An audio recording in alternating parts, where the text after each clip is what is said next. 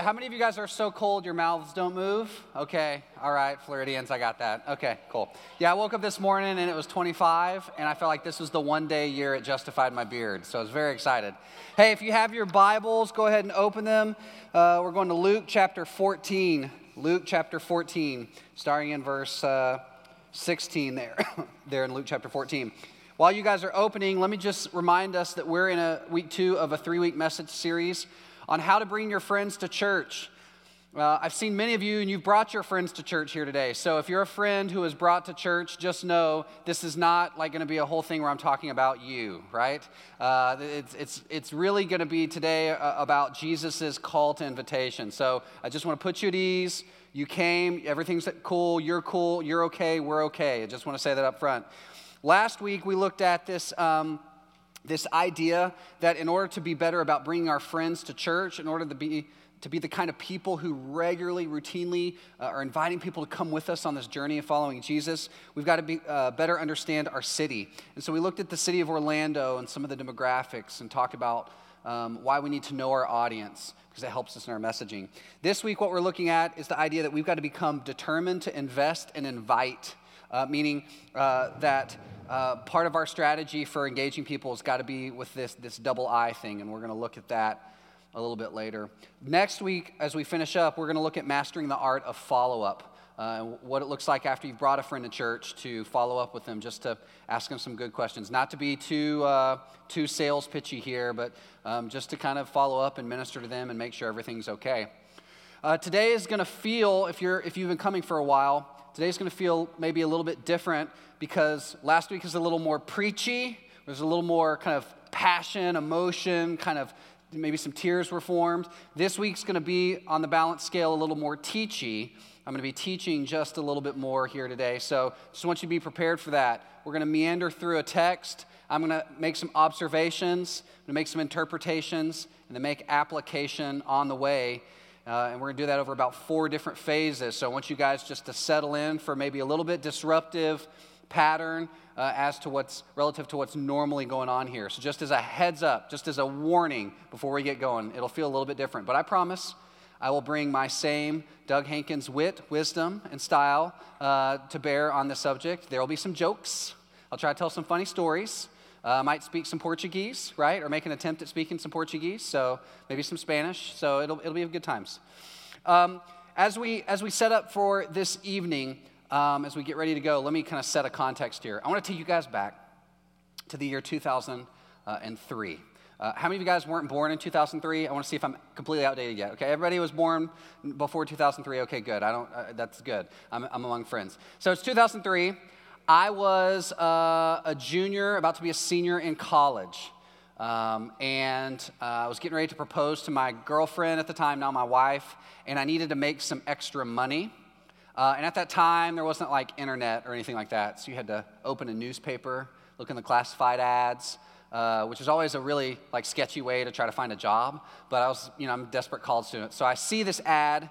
It says, "Hey, if you're a college student that would like to make some quick money, come over to this office building at such and such a time, and we'll show you a great business opportunity." And being as I had really no other opportunities at the time, I was like, this sounds fine, right? So I drove over. I knew things were bad along the way. I'm driving from the good part of town to maybe not the greatest part of town in the town that I lived in, and I pull up to this office building. There's no sign anywhere. I just walk into this room. There's no pictures on the wall. There's just all these other hungry college students sitting there just kind of like they didn't know what to do. And this guy comes out and he's like, "Yeah, just please sit here. I'll be out in a second and do my presentation." And I'm like, okay. My buddy Caleb was with me at the time. We kind of find 2 seats together. We sit down. It's like the most awkward, smelly waiting room you've ever been in. There's like wood paneling, and you can tell it was really cool in the 70s, but it's now 2003, and they haven't updated at all. And so it's just really awkward. So we sit down, and we're kind of like looking at each other like, what's going on here? The guy comes back in, he's like, "Hey, you guys feel free to help yourselves. There's some reading material, some magazines. I'll be just a few more minutes." And I'm like, okay, what is this? So I look down at this end table, and there are magazines there. And I'm like, what kind of magazines are there? I'm thinking it's like Sports Illustrated or People Magazine or whatever. And it's pornography that's there. And I'm like, what kind of place am I in right now? What is this guy about to take me into a room back there and have me do? Do I have to take my clothes off? If I have to take my clothes off, I'm out of there. Like, this is weird. Like, I'm not sure. Now, I should have just gotten up at that point, but I was a little bit curious, and I was like, where's this going? Like, so at that point, you had to draw your line and go, this is as far as I'm willing to go. I'm not going any further. And I set my line at the inner room. If anything weird went on in the inner room, I was out. So I'm in the exterior room. We're kind of doing our thing. Me and Caleb get called back to talk to the guy, and he sits down, and he goes, hey, fellas, how would you guys like to sell knives? And I was like, oh, no, right? He pulls out this knife set. He starts going through the whole deal about how we can go door to door, knock on doors, say, excuse me, ma'am, excuse me, sir, do you have knives, right? Because no slasher movie ever began with that premise, right? Like, this is the precursor to Saw. It's like, excuse me, we like to buy knives in a dungeon, right? Like, that's just the only next thing, right? So he goes through the whole thing, and as he's going through this, I'm in my mind just mentally going, how many more seconds do I have to listen to this before I can get out of here, right? It's one of the most awkward, uncomfortable, displeasurable experiences of my life. So he goes through the pitch, and he's like, would you like to, sign up today to be one of our, salesmen? And I'm like, no. And I just get up and start to leave. He's like, whoa, where are you going? I'm like, I'm getting out of here. That was my line. I've got to go. Like, I'm done with this. And I just darted through the waiting room. As I got through the waiting room, I was like, it's a scam. And I just kept going, right? I was like, this is super weird. Here's the reason why I tell that story. I tell that story because I think for many of us, when we've come to a place like a church and we've sat down to try to listen to a guy talk about evangelism, it feels kind of like we're in that waiting room getting prepared to talk about knife sales going door to door. It feels a little bit awkward. We're afraid at some point they're going to talk to us about how to pressure sell one of our friends into believing in Jesus, and we all feel uncomfortable and internally are just waiting for the guy to stop talking so we can get out of here and go on our way. And if that's you that's here today, I just want to speak to that in the room a little bit and say we're not going down that path at all, because there is something fundamentally different about the way Jesus talks about evangelism than the way we in our broader culture tend to think about evangelism. For most of us, when we hear the idea about investing and inviting our friends to come to church with us, we think about it like this: I'm going to invest in them as this sales lead, and I'm going to invite them to buy Jesus from me and sign on the line that is dotted. It's all pressure sales. And I want to rescue this idea of investing and inviting from the idea of pressure sales, and instead bring us over to where Jesus talks about that investing and inviting is really about investing in your friends and inviting them to come along with you into this beautiful experience. And Jesus wants to talk to us about that experience here in Luke chapter 14. So as we jump into that, I want to invite you to pray with me. Jesus, show us today in your word, please, what it means to be part of the local church and how beautiful that is and why it's so imperative for us to invite people to come along for the ride. It's in your name that we pray. Amen. Luke chapter 14, starting in verse 16. Jesus is telling a parable, and he's saying, this is what the kingdom of God is like. And he tells this parable. But Jesus said to him, a man once gave a great banquet and invited many. And at the time for the banquet, he sent his servant to say to those who had been invited, come, for everything is now ready. But they all alike began to make excuses. The first said to him, I have bought a field, and I must go out and see it. Please have me excused. And another said, I have bought 5 yoke of oxen, and I go to examine them. Please have me excused.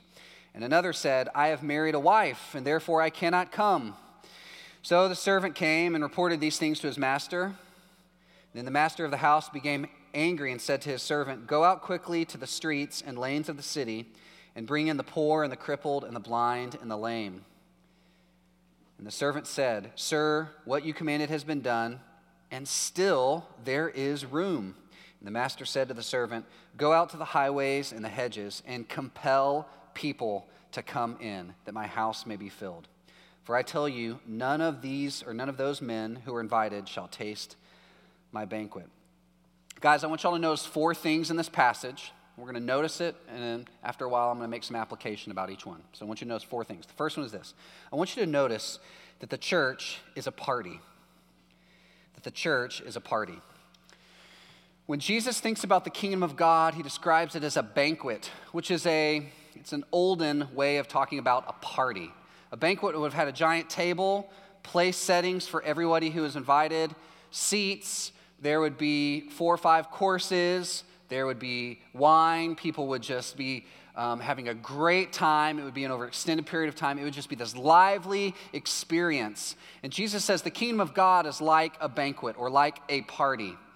Now, when Jesus is talking about the kingdom of God, what he's talking about is the idea that everything that happens in heaven, right? If you can imagine this line here, and this is the heavenly realm, and this is the earthly realm, that everything that happens in heaven, the way we should treat one another, the way everything's going to be perfect, where there's no flaws, where there's no problems, where there's no fall, no brokenness, everything that perfectly exists here, because of what Jesus has ushered in at the cross, it begins to make its way down below the line into the earth. And so the things in heaven start to become, little by little, the things that happen on earth. And justice happens, and fairness, and kindness, and all these things start to take place on earth. And the agents of this kingdom come on earth, this kingdom of God manifesting itself in the earthly realm, the agents of this are called Christians. They're believers. And when they gather together, they gather in this thing called the church. And the church is the mechanism that brings the kingdom of God into earth. And so Jesus is trying to teach about this idea. And he says the kingdom of God, or the way we would understand it, the church, it's a banquet. It's a party. The church is supposed to be a party. Now, I know many of us may have grown up in churches that were not very party-like, or they were just like the crappiest party we've ever been to, right? And some of us may have had that experience. But Jesus says in the ideal, the church is supposed to be a party. And as I think about this metaphor, I was talking to Alec today, I just thought about this. I mean, I want you to imagine for me these things I'm about to describe. You tell me what I'm describing here. I want you to imagine a room where there's lots of loud music, maybe a guy on a stage or a band on a stage playing really loud music in a room. A lot of people are gathered there, and they are just celebrating and having fun. There's maybe a little bit of smoke in the air. There is some alcohol being consumed. And there are people that are passing around little small white things, right? And they're holding it just like this. And everybody's getting a little bit, right? What am I describing here? I'm obviously describing a worship service like at First Orlando, right? There are smoke machines, there's a band, people are celebrating and happy. And they're taking the Lord's Supper. So you've got the wine going around, and everybody's got the little, Jesus croutons, and they're holding it just like this when they're putting it in their mouth, right? This is a party. The worship space is supposed to be a party. It's a giant celebration, and every Sunday around here, we celebrate. We try to throw a party. When we gather on Thursday nights, our entire aim is to throw a party. That's why we sing celebratory songs. Why? Because church is supposed to be a party. When you get together in a life group in a home, right? There's people gathering around a couch. There's music being played. There's some physical touching going on. There's some awkward exchanges in the bathroom area. It's a party, right? That's what goes on. That's a life group, right? The church is supposed to be this place that celebrates and has fun. And when Jesus thinks about it, he says it's a banquet. We got to keep in mind, the church is supposed to be a party. It's a party. Number 2, invitations. I want you to notice that invitations are required. Invitations are required. The church is a party, and invitations are required to come to the party. Now, this is really an interesting fact. In this story, the master sends out all these invitations, and the people are, they're responding to the invitations in one way, shape, or form. But why does the guy have to send out invitations in the first place? Why don't people just accidentally show up or randomly show up to his house? Because if you're throwing a party, no one's going to know about it unless you invite them, right?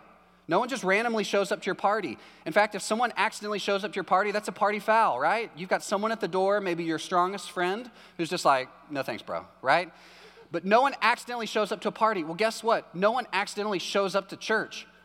No one just randomly wakes up one day. No non-believer in Orlando, keep in mind, Orlando is currently listed by Barna as being 60% non-spiritual or non-religious. So better than half of Orlando just does not identify as religious at all. Nobody in that 60% of our community just wakes up one day and is like, is there a large evangelical Baptist church, maybe in the John Young and I-4 area that has worship services I could just attend, right? No non-believer thinks that. When you were a non-believer, if you were here and you got saved at some point, at no point did you wake up every day and go, man, I bet there's a church out there that I could be a part of. If only someone would come tell me about it. No one knows about the party unless you invite them. Inviting them makes them aware of the party they could be coming to. Invitations are required if you're going to come enjoy the party. And these two observations together lead us to our first application point, and it's this. Inviting our friends to come with us is the only way to make them aware of the party. The reason Jesus talks about the kingdom of God and the church like this banquet where there are invitations sent out is because apart from invitations, no one's going to know about the party. They're just unaware of it. Inviting people is part of the awareness process. It's the mechanism by making people aware that First Baptist Orlando exists, that the college ministry at First Baptist Orlando exists, and that there's a party going on, and everybody's welcome because we make room on the couch. The third thing that I want us to notice is this, that there will be excuses. In this story, the invitation goes out, and there are all these excuses that people are making. And so the master has to invite all these other people, and these other people don't make excuses, and they end up coming. But I want you to notice here that excuse making is not a new thing. I think many of us who grew up in church, the first time we go to start practicing personal evangelism, and the first time our non-Christian friends start to make excuses with us, right? We're like, oh no, I did something wrong. It must be the 21st century. Yeah, people are making excuses now. You know, back in the 80s when Reagan was president, nobody made excuses and everybody just went to church. But now that we've been through Obama, thanks a lot, Obama, people make excuses now, or thanks a lot, Trump. Now everybody makes excuses about not going to church. No. Excuses are biblical. People have always made excuses. And so I want to make that observation just to tell you this. If you've been trying to invest and invite in some friends and invite them to come with you to church and they make excuses, don't get thrown off.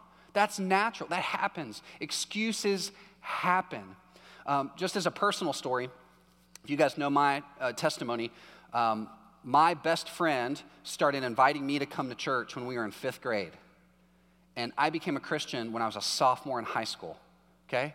So from 5th grade to sophomore year in high school, he invited me to church once a week, every week, from 5th grade all the way up. My freshman year is the first time I was like, maybe I should go to church, right? So it took all that time. If you'd have asked me as a 7th grader where a church was in the town I lived in, the only church I knew was the church that my best friend would invited me to all the time. And I would have said, oh, there's this weird church that my best friend goes to, and they're over here on such a... I was aware of it, I just wasn't ready to go. Again, invitation is what makes people aware of things. And I gave excuses all the time to my friend why I couldn't go. For like 5 years. 5 years. Can you imagine a 5th grader giving an excuse to a friend? It's like, hey, would you like to come to church with me, this Sunday? I was like, nah, bro, I'm doing my taxes. Man, sorry, I can't come. He's like, bro, we're in 5th grade. What kind of taxes are you doing? You are working illegally somewhere. Like, this is bad. Have you not thought this through? Like, there are child labor laws that are protecting you from this kind of situation, right? All the time I was giving stuff. I got to sleep in. I got to train for track, whatever. And you know what happened over 5 years? I just ran out of excuses. And at that point, I was like, bro, you got me. I guess I just surrendered. I'm like cows when they see a McDonald's sign. They're like, listen, we get it 100 billion sold. Okay, we'll just we surrender. We'd like to be a Happy Meal. That would be great. So that's the way that works. So just don't be thrown off if there are excuses. Don't be thrown off. Now, can I just spend a little bit of time? Can I have like a side sermon here just talking about excuses? Because I get the sense when I talk to young adults all the time that the excuses thing throws us off, and it throws us off in two ways. Because there are two types of excuses we've got to work through if we're going to be the kind of people who regularly invest and invite. Two types of excuses. And the first one's this. The first one is excuses that our friends make. Excuses that our friends make. Right? So we invite our friends to come to church, and they're like, sorry, I'm washing my hair, right? This is the most famous excuse in the 50s, right? Some guy would ask a girl at church, she'd be like, I'm sorry, I'm washing my hair. And they'd be like, okay. But at that time, guys didn't know about hygiene in the 50s. We didn't have like the internet, so we couldn't like fact check that. So most guys in the 50s were like, I don't know, man. Her hair's in a bouffant. I guess it takes like all week to wash it. So I think there's some legitimacy there. In the 80s, we got smart, and the hair washing thing didn't work anymore, right? And so in the 80s, it was like, I'm just really tired. I have a headache. And so guys were like, okay, I guess I can't invite them to church or on a date, right? That's how excuses work. Our friends in like the 21st century have lots of like, unique stuff now. And you guys probably have some really good excuses that your friends give you all the time. Like, I have to work, right? Or, oh man, I got a test tomorrow and I just got to study tonight because I've known about it for 2 weeks, but I decided right now is the time I'm going to study for it because I'm a college student. That's what college students do. So listen, our friends are going to make excuses, right? And that's part of it. Don't get thrown off when they make excuses. Keep investing, keep inviting. But it's the second category here that I'm more concerned about for those of us who follow Jesus and who are going to participate in this thing called investing and inviting. And it's not the excuses our friends make. It's the excuses we make for our friends, right? It's the excuses we make for our friends. So let me give you a couple of examples here. The first one is this. I want you to imagine you're getting ready to go talk to someone. It's a classmate. You've kind of built a little relationship, and it's finally time to have the Jesus conversation. So you're like, man, how about those UCF Knights, national champions of the state of Florida? Yeah. You know who is a champion of the world? It was Jesus, right? You got it ready. You're not going to rush it. You're going to make use of the effective pause. You're ready to go, right? And you get ready, you sit down, you're ready to go into it. And then you ask yourself this question internally. But wait a second, this person's not a believer. Why would non-believers ever go to church? And you talk yourself out of it. You're like, yeah, that makes sense. Dude, if I'm not a believer, I don't want to go to church. So maybe I should just continue trying to invest. I shouldn't invite to church. Well, let's just look at that for a little bit. This is a common excuse we make. But non-believers won't go to church. When does that work in any other area of life? Okay? Think about this. There are people all the time who don't drink coffee. And if you say, hey, you want to go to Starbucks with me? They'll say yes. And because you see them at Starbucks all the time. You show up, they're the people that they get to the front and it's like reading hieroglyphics. They're like, oh, venti, what is that? Huh? Grande, tall is that? What's going on? Is tall? I can't figure this out. Coffee, it has caffeine in it. Do you have any water? And the barista's like, yes, we have water. It's like triple filtered. They're like, whoa, triple filtered water. I've never seen such a thing. This moon space age technology. And you're in the back, you're like, it's my turn to order now, right? You see people all the time. They go to coffee shops, never going to drink coffee. You see people all the time who don't read books. And they go to Barnes & Noble, right? Because you see them, the first time they walk in, they're like, what is all of their books everywhere? Amazon hasn't wiped them out yet? What's going on? Like they go in the cooking session and they open up a book. They're like, oh my goodness, this is incredible. What's going on? You see people all the time that don't drink alcohol and they go to bars, right? They're the people who are like, listen, I don't want to drink. I just am here to have a good time with friends, right? You'll know this once you guys get gainfully employed and there's like a happy hour scenario that goes on and you just show up and you're like, I'm not drinking, I'm keeping a Christian witness, right? And you go to bars. People who don't drink, they go all the time. How about this one? People who have no intentions of working out, they go to gyms, right? Especially in this month, you see it. They're over by like the crotch machine. They're doing their thing. They have no clue how that works. You're over there like doing a curl and you're just like, oh my gosh, Lord Jesus, please come back soon because I don't want to stare at this person. We're sharing a mirror. I can't even look at my biceps as I curl. I have to look away. This is not neutral spine. What is happening, right? All the time, right? It doesn't work in any other area of life. So why does this excuse work for non-Christians? Guess what? Non-Christians will go to church if a friend invites them. George Barna, the same guy I talked about earlier, has this statistic that's been true for like 20 years. And it's this. It's 80% of our friends will come to church if we invite them. 80%. So if you've got 10 friends and you invite all 10 of them to church and all of them are non-religious, 8 of them are likely to say yes to you, okay? Because they know you and they're like, I love you and you love Jesus, so I'll go to this church and, it'll be cool. I'll see a cult and then we'll kind of go on from there. I'll tweet about it later or Instagram it and it'll be fine, right? So 80%. Hey, so don't let that excuse shut you down. Here's a good axiom that we have around here, and I'm going to modify it for us. It's not on the screen, but you can just write it down. Let's not make, or we'll say this, don't make your friends' excuses for them. Don't make your friends excuses for them. When you're thinking about engaging a friend and inviting them to come with you to this party, don't make excuses for them. They can make an excuse, that's fine, but don't make excuses for them. It's a really important reason why. We'll look at it in just a little bit. Let me give you another excuse that we make that's pretty common. I just want to talk about it a little bit. And it's this one right here. It's this idea. Why would I disrupt my friend's life by inviting them to church if they're happy? Why would I risk disrupting my happy friend's life to talk to them about Jesus and invite them to church? Why would I disrupt a happy person's life? Why would I pop their bubble, right? And this is a really interesting question because when I talk to young people all the time, they say, well, if they're happy, I don't really feel as compelled to talk to them about Jesus because they're doing their thing and I don't want to inconvenience them. I don't want to cause friction in the process. And just like, as long as you're happy, I'll be fine over here and we don't have to talk about this. And so I thought about that and I asked this question. Under what conditions would it be appropriate to talk to somebody about Jesus in this tolerant 21st century that we live in? Under what conditions would it be appropriate to talk to someone about Jesus, like one of your friends about Jesus? And I can only come up with two of them. It's either if people are curious and they want to talk about Jesus, or if they're miserable, right? Those seem to be the only two conditions that Christians are comfortable just outrightly talking to their friends about Jesus. If they're curious or if they're miserable, right? If someone's curious, they're like, man, I really would love a comprehensive worldview that ties everything together, from the sciences to the arts to mathematics, just completely makes sense of all of the cosmos, even to the very end of the age. Could you think of anything? I really have a preference for like maybe Middle Eastern religion or spirituality, maybe that started, I don't know, at the advent of time. Could you think of anything? And like the Christian, like just looks over at the Holy Spirit and is like, this is our moment. We've trained for this. Let's go. 4 spiritual laws. Yes, in fact, I have something for you, right?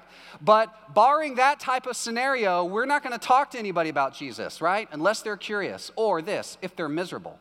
If someone comes up to us and they're just like, man, I have a terrible life. Nothing's going right. And I just feel like I need something to fill the emptiness in my soul. My soul feels like T-shaped. Not uppercase T, but maybe lowercase t. And I don't quite know what it is. It doesn't feel like it's a letter. It may be something else. Could you help me out there? And then at that point, we're like, yes, right? That's not a T, friend. That's a cross, and it's Jesus, right? But unless they come up to us and they go, I'm miserable, then we're not compelled to talk to them. So let me just tease this out just a little bit more, okay? How would you know if your friends are miserable? How many of your friends make the regular habit of telling you when they're miserable? I live in a world where all of my friends lie all the time to me. And they don't do it like out of spite. They do it because it's out of a social courtesy, right? Think about the way we greet one another. And it doesn't matter what language it is. Think about the way we greet one another in English. How are you today? Great. How are you? Great. Awesome. Cool. Later. Right? That's English. That's the whole English process. How are you doing? Great. How are you? Great. Okay, cool. Have a good day. Have a good day. Bye. That's a whole conversation between people. But it's not just English. Brazilians. I've been working hard on this one, okay? So Brazilians come up to one another and they say, boa noite, right? And the person responds, well, I need to work on the pronunciation here. The person responds, beleza, mano, right? Right? And that basically means like, good evening. And it's like, everything is beautiful, man, right? It's like, how are you doing? Man, everything's beautiful. How are you? Everything's beautiful, right? That's, if you want to know Portuguese, that's how that works. Is that pretty fair? Is that pretty fair? Okay, Isadora's on my staff. She says that's accurate, right? Spanish speakers. We got any Spanish speakers here? Okay, there you are, the true Christians. Here we are. Yeah, so Spanish speakers do this. ¿Cómo está? Bien. ¿Y tú? Bien, right? That's a whole conversation. Listen. Great, it's beautiful. We have never left the surface of what's going on in the world. How are you? I'm great, bro. How are you? Bien, right? How are you? Beleza, mano, right? You're just way up here. We have never delved into this area. So again, I ask, how would you know if your friends are miserable when this is the way we commonly greet one another? And the answer is you wouldn't. Now, here's another surprising fact. I saw this on Facebook one time. It's an interesting quote. It's come up on your screen. It says this: everyone you meet is fighting a battle you know nothing about, so be kind. Any of you ever heard that statement before, show of hands? Everyone you meet is fighting a battle that you know nothing about, so be kind to people, right? I saw one person who posted this. This got 11 million likes just from this person on that quote, which on Facebook tells me this is a pretty prevalently, widely held belief system, okay? Everyone you meet is fighting a battle you know nothing about. So we need to be kind to people. Why do we have to be kind to them? Because we're going to walk up to them, and you're going to say, how are you? And they're going to say, I'm great, how are you? And you're going to say, I'm great. And you're going to walk away and you're going to go, that person is fighting a battle, right? And I don't even know about it. I don't even know, right? But I was kind to them in the way that I talked to them. And that's the way we operate. So just philosophically here, just logically, I can't, how do you know if someone's miserable when you ask them if they're how they're doing, they say great, and you also believe that deep down they're fighting this battle, which is making them miserable, and you know nothing about it. The only conclusion that I can come to is that most of our friends are miserable and they're never going to tell us about it. They're going to stay up here in the social politeness. And the only way that we're ever going to know what's really going on is if we ask penetrating, intentional questions that get down below the surface into the reality of what's going on in their souls. How are you doing? Great. Okay. How are you really doing? Like, how are you really doing? Are you really okay? Because I have a suspicion that maybe things may not be okay. It's the only way to really get into what's really going on is to pop the bubble of social convenience in their life. And one of the ways that Christians do that is to say something like this. How are you doing? Great? Yeah, I'm doing great, but if I didn't have Jesus, I wouldn't be really holding it all together. Jesus is the one thing that holds me together in life because my life is a wreck. And I don't know about you, but without Jesus, it would just be a mess. What do you think about that? Right? We've now moved way beyond social niceties. If you meet someone in the store, you're like, how are you? Great, how are you? Man, thanks to Jesus, everything's well. Do you know Jesus? Right? They're probably like, whoa, too much. But they're probably also later on at their house going, you know what? There was one person in my day who actually cared. And they asked me a real question.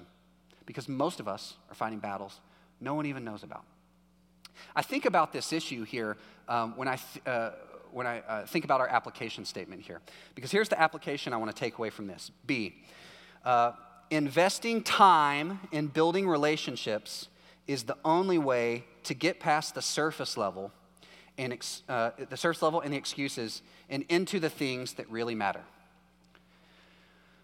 Because the church is a party and because you're not going to find out about it unless you are invited, that's why we have to be about, as believers, the discipline of invitation. But because most of us are fighting this battle, and because we have all these social niceties, and because people are this tendency to make excuses and stay at the surface level, we've got to be about the discipline of investing in people, because we've got to get beyond the surface into the reality of what's going on and live there. It takes time to develop trust.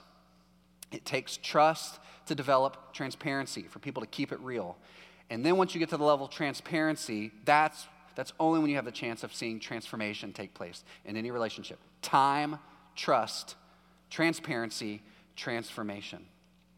And I think about this idea of invitation. I think about just this whole weird world of social niceties and everything when I watched this film called The Wedding Singer. Any of you guys ever seen The Wedding Singer starring Adam Sandler? Okay, I can't tell you as a pastor that you should watch this movie because that's not my lane. I'm just saying it's a film that exists in reality. That's all I'm saying, right? But there's this one scene where you've got these, I want to show you a clip from it. You have these two characters. Adam Sandler is playing the main guy. He's a good guy who just wants a monogamous relationship, wants to get married. His best friend, who wears like a Michael Jackson jacket and has a weird 80s mustache and a perm, is just sleeping with women all the time, and he brags all the time about this hookup culture that he's a part of and how happy he is. Well, by the end of the movie, both of them are in a bar situation, and Adam Sandler looks at his friend and says, I'm just going to be like you, where I'm just going to hook up with ladies all the time, and I'm going to be happy because that seems to make you happy. Again, he's dealing with the surface level of what his friend says. But his friend actually makes an honest confession in this moment. And my suspicion is that most of our friends, if we really dug down into the depths of who they really are, they would make a similar confession about their life. Take a look at this video. Now I'm gonna be like you, man. I'm just gonna be with a different chick every night, and then I'll send them packing. Sounds like you got it all figured out. I mean, I'm gonna have to give him cab money to go home because I'll feel bad if I don't. But after that, it's bye-bye Birdie. Bye-bye. That's it, man, starting right now. Me and you are gonna be free and happy the rest of our lives.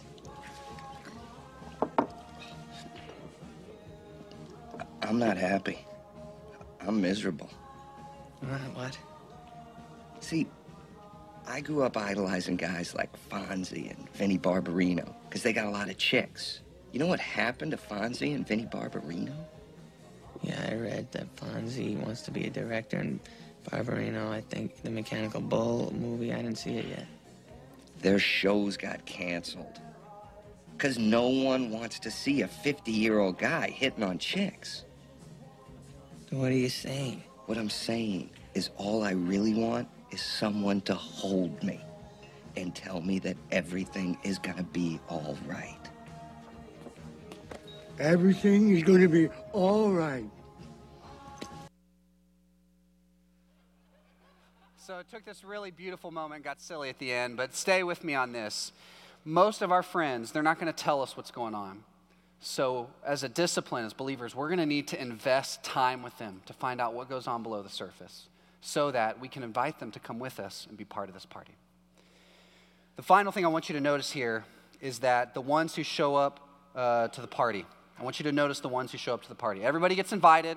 All the people have the excuses, and so the master says, go out into the city and go find these people and these people and these people and invite them. And these people come in and they sit at the table and it's fun, but there are still seats at the table.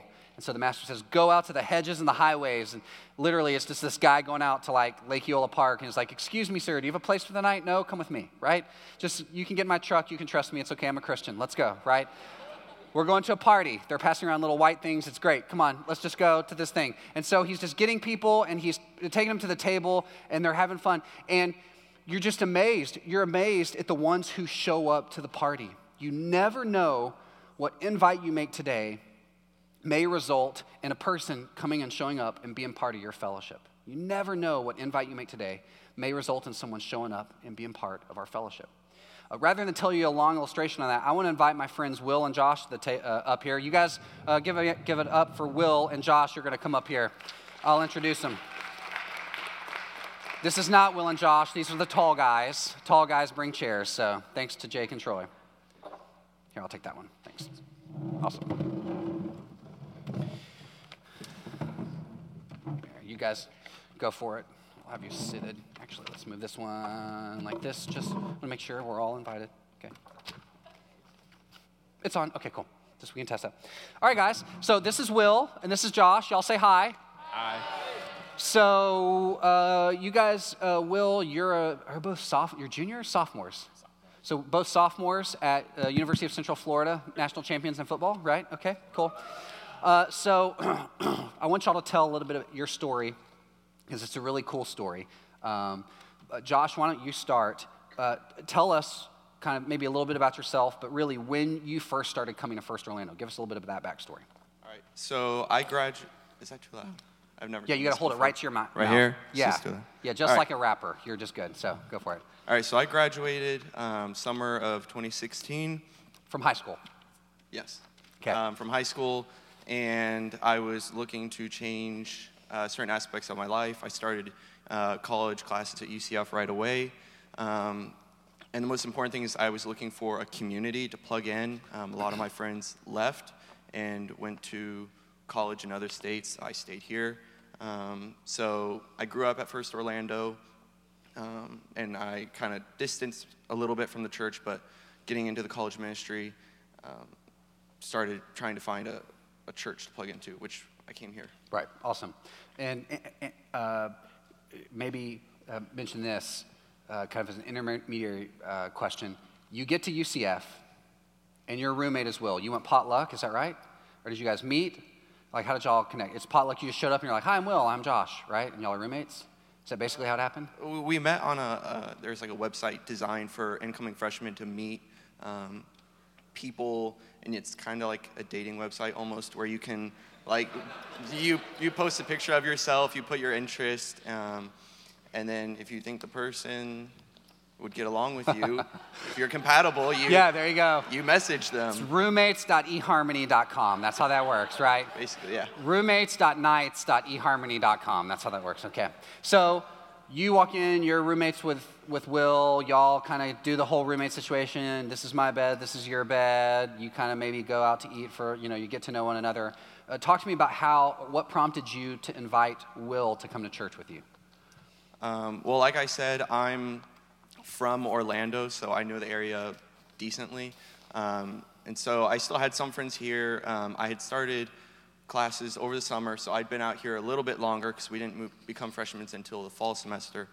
So I knew the campus, I knew the area, and I knew that Will was new to the area, didn't have any friends, didn't have any community, and he was lonely. So I figured it would kind of be selfish to, every week I'm going to church, I'm going to Anthem, and it'd be kind of selfish to keep that to myself, so I invited him. Also, he wanted to come. Right. He kept asking me, when are you going to invite me? So.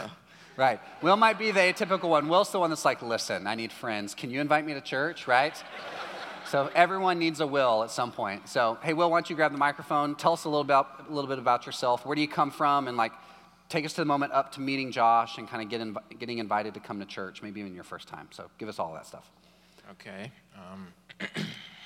Well, I grew up in a Christian household, so I knew I wanted to have a Christian roommate. And in that sort of room/dating site thing, I guess I swiped right on a couple of people, 7. Yeah. Yeah. And Josh was one of the 2 that actually messaged me back, and then the rest was history. We talked about everything, and it's a bromance in the making, right? Okay. Basically, yeah.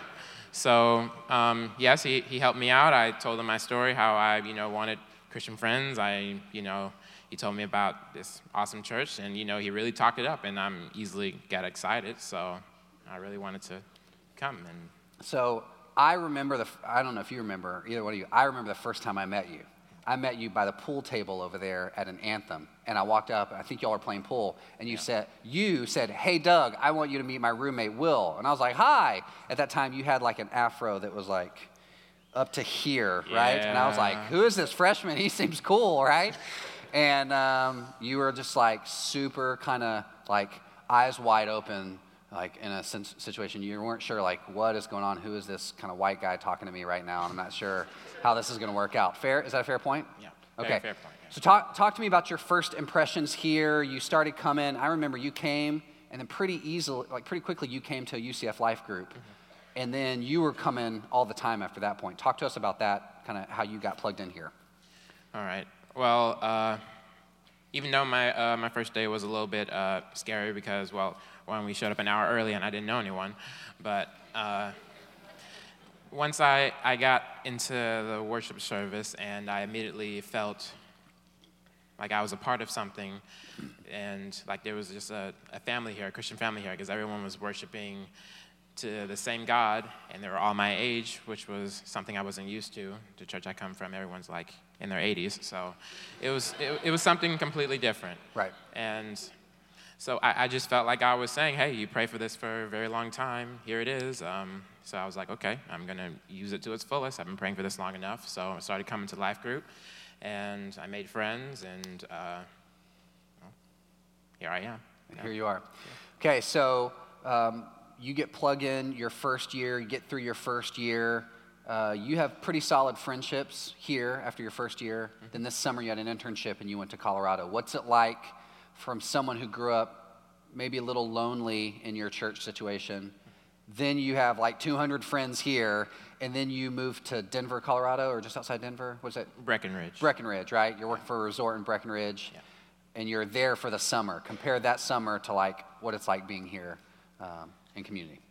Well, when I did go to Breckenridge, I didn't want to go, honestly. I knew I had to, but I honestly didn't want to leave the awesome community that I just built here. And I was worried about what was going to happen. Am I going to leave and I'm just going to be forgotten? Am I going to be like, Will who? Who's that new dude coming back, So I was worried.